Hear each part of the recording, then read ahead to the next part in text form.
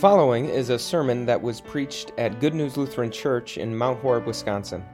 It was preached on Sunday, March 29th, 2020, on the basis of selected verses from John chapter 11. For more information or to view our entire sermon library, visit goodnewslc.org. Thank you for listening. It was Benjamin Franklin who first said that an ounce of prevention is worth a pound of cure. Franklin's point was that if we have the ability to keep a problem from happening at all, it's much more valuable than being able to fix the problem once it's occurred. 16 times as valuable, I guess. And that assumes, of course, that a cure even exists. If there is a problem for which there is no solution, where our only option is to keep it from happening at all, then the value of prevention skyrockets even more. Then prevention comes pretty close to being priceless. I suppose that helps explain all of the prevention that we've been doing in recent weeks. You know, the social distancing and the self-quarantines, the safer at-home orders, the economic shutdown, a $2 trillion economic stimulus bill. I don't know about you, but probably the way that I felt the pain of the coronavirus the most to this point is that my hands are all dry and chapped and cracked from all the hand washing that I've been doing. All because there is this virus for which there is no vaccine and for which the only cure is our own body's ability to fight against it if it's even in the condition to be able to do so. When prevention seems like your only option, you're willing to pay just about any price in order to achieve it. Throughout the season of the church year known as Lent, we've been talking about how this mess of a world that we live in is familiar terrain for Jesus. How he was willing to leave his footprints over every square inch of that mess, not only to experience everything that we experience, but to pave for us a path out. Well, today we're talking about the plot of ground within that mess. That is the place where the mess is arguably the deepest and its sting is the sharpest. This is the place where even the loftiest of our hopes and dreams are leveled to the ground, the place where even the strongest and the closest of human bonds are ripped apart. The place that I'm talking about, you can maybe guess, is the grave. And when it comes to this most awful plot of ground on all of planet Earth, we might be tempted to think that prevention is our best option. That we should just do anything and everything we can to avoid having to leave our footprints at the grave, or at least for as long as we possibly can. And sure, it's going to cost a lot. Sure, it's going to be expensive, but it's certainly better than the alternative, right? It's better than leaving more footprints at grave sites than is absolutely necessary. Thankfully, we're going to see today that those aren't our only two options. We're going to see that Jesus came to bring much better news than that. That even when it comes to this most awful plot of ground on all of planet Earth, that's familiar terrain for Jesus too. That Jesus' footprints can also be seen at the grave. Which means that when it comes to death, prevention is not our only option. As we look at these verses from John chapter 11 this morning, we're going to see that even as our footprints lead us to the grave, we already have death's cure in hand. The grave that is in question in these verses belonged to this man named Lazarus. The Gospels tell us about this family of three siblings, Lazarus and his two sisters, Mary and Martha. The three of them lived in this small town called Bethany, and evidently they had a very unique and close friendship with Jesus. What's important to note as we look at this story is that between Mary and Martha and the crowd of people who had come from Jerusalem to help try and comfort them, everyone in the story, everyone except Jesus, had assumed that prevention was the only option. In fact, even when Lazarus had first taken ill, Mary and Martha sent word to Jesus. They wanted Jesus to come to Bethany as soon as he could to try and cure Lazarus of whatever it was that ailed him. But Jesus delayed, and so Lazarus died. And so now as they gather to mourn their loss, each of them takes turns expressing this idea that this could have and maybe should have been prevented. First, it's Martha. She says, "Lord, if you had been here, my brother would not have died." Then Mary says the exact same thing. "Lord, if you had been here, my brother would not have died. And then finally, some of these other people who had gathered around said the very same thing. Could not he who opened the eyes of the blind man have kept this man from dying? In fact, even when Jesus tells Martha that her brother will rise again, she assumes he's talking about the resurrection at the last day, something way off in the distant future, something that does her absolutely no good in the present. They had all hoped and believed that prevention was their best option, and so when that prevention failed, they paid dearly for it. Lord, if you had been here, my brother would not have died. According to the rules of grammar, that's referred to as a contrary to fact conditional statement. In other words, if A were true, the implication being it's not, then B would also be true. But as a result, it's not. Lord, if you had been here, you weren't, my brother would not have died, he did. And just as Mary and Martha had hoped in something that turned out to be contrary to fact, so also we can live our lives in exactly the same way. That when it comes to death, we assume that prevention is our best option, and maybe we even assume that we're getting pretty close to perfecting the art of prevention. A while back, I came across some interesting statistics about infant mortality rates in our world. Back in 1955, not all that long ago when you think about it, over in Europe, where the countries are fully developed and fully industrialized, the infant mortality rate was about 8%. Well, now you fast forward just 60 years, not that long of a period of time, to 2015, and now you take a look at Africa, a part of the world where the countries are still developing, if not still undeveloped. And now the infant mortality rate is about 8%. When it comes to death, it's easy to think that prevention is our best option, and it's easy to think that our prevention is working, that maybe at some point we'll just be able to avoid altogether having to leave our footprints at grave sites. And so as a result, we pour all of our time and all of our energy, all of our effort and all of our resources into things that are so temporary, as if they're going to last forever. And then in the meantime, we neglect and we put off and we put down on the priority list the only things that are going to matter once our life is over. But then something comes along that forces us to face the reality that a life that is lived in that way is a life lived contrary to fact. Something like, a pandemic. As of right now, there are more than 27,000 people who have died from the coronavirus worldwide, more than 1,700 of them in the United States alone.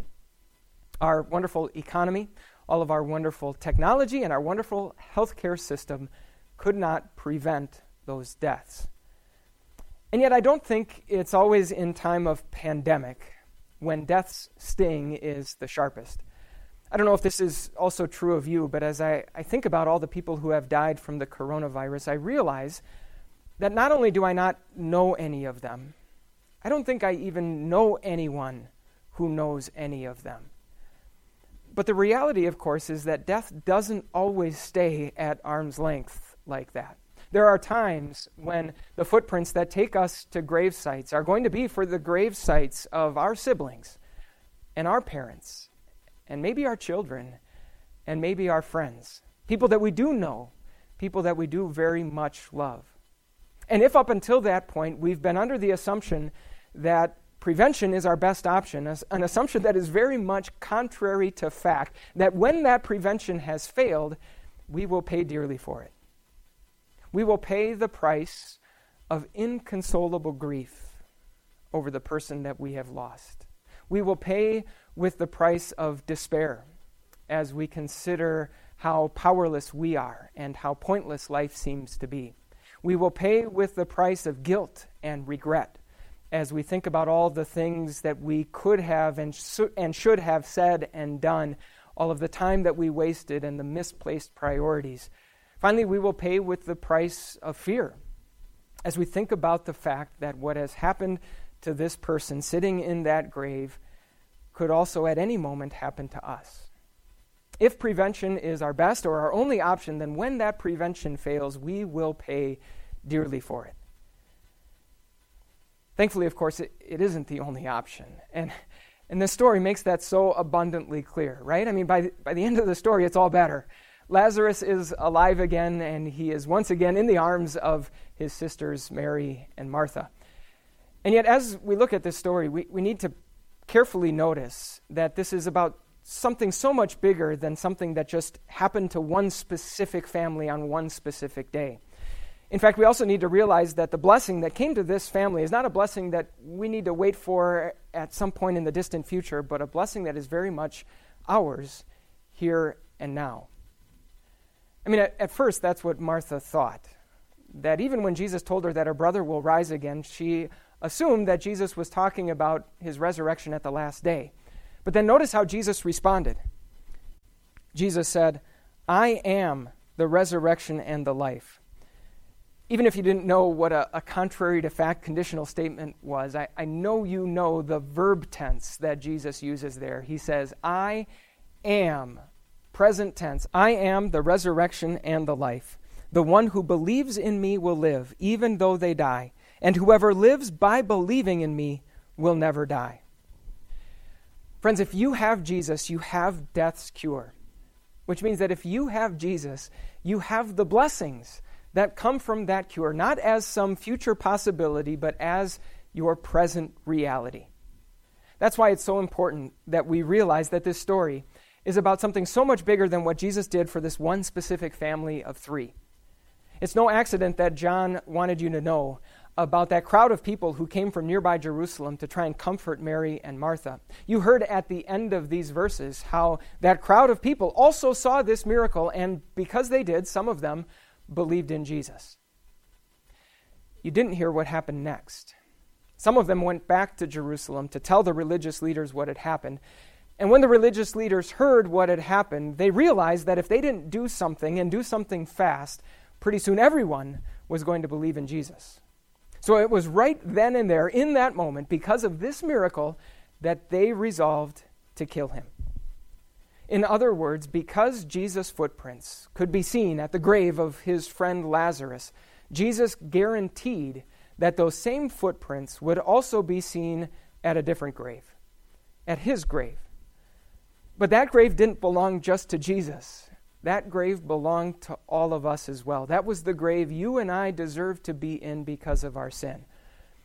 But thankfully, those footprints that took Jesus to his grave didn't just go to the grave, they also came back out.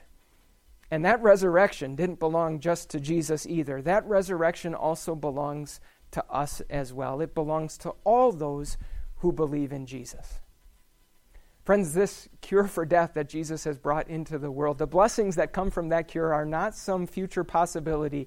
They are very much your present reality. In fact, we might think of it this way.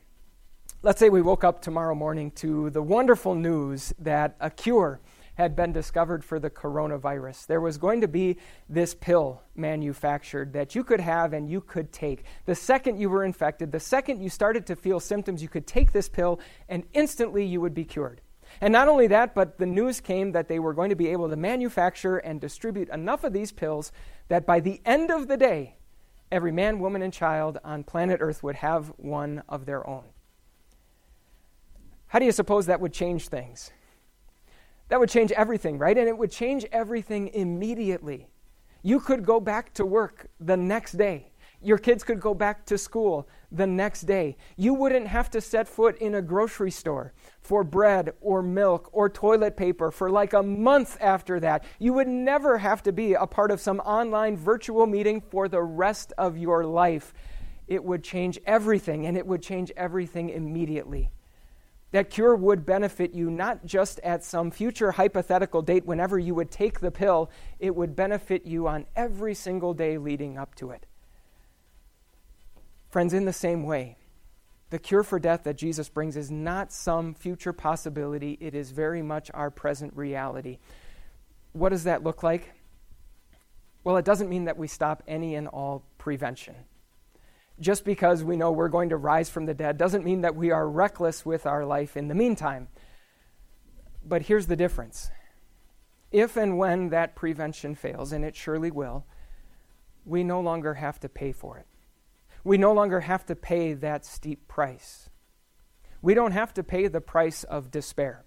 Even when it seems like death is in control and death gets the last word, we know that death has been robbed of all of its power, that death cannot possibly take away from us the things that matter most. We don't have to pay with the price of fear. We don't need to view death as some invincible enemy. In fact, believe it or not, death has been turned into our unwilling servant. Far from death being the dreadful end of our life, death is now nothing more than a gate that ushers us into a brand new beginning in paradise. Finally, we don't have to pay the price of grief. Of course, when a loved one dies, we will grieve maybe every single day for the rest of our lives, but we will grieve differently. We will grieve knowing that that loved one that has been taken from us is not lost forever. We will grieve knowing that they will be in our arms one day again. Friends, the grave can still be a place that we try to avoid, that we do all we can to never have to leave our footprints there. But even as our footprints inevitably still take us to the grave, we walk with cure already in hand. If prevention were our only option, we would pay such a steep price for it. But because we have that cure, the price that we pay when prevention fails, that price plummets. You realize that would happen too, right? If suddenly we woke up tomorrow morning and there was a cure for the coronavirus, the price that we pay for different things would change instantly. Of course, we all hope that the price of the stocks that we own would go right back up to where they were before. And yet the price that we pay for all of the prevention that we're doing, it would also change as well. You're maybe aware that plenty of people have been trying to profit from all of this prevention that we've been doing. I read one article about a bottle of Purell that would normally cost $10 that was being sold online for $400. I'm pretty sure that's not what Benjamin Franklin had in mind when he talked about the value of an ounce of prevention. But again, all of that would change if there were a cure. Friends, all of that has changed because we have a cure. That's not a contrary to fact conditional statement. That's our absolute reality. Even as our footprints take us to the grave, we walk with cure in hand. And because we walk with cure in hand, the blessings that come from that cure are ours here and now. And best of all, that cure and its blessings are yours at absolutely no cost. Amen.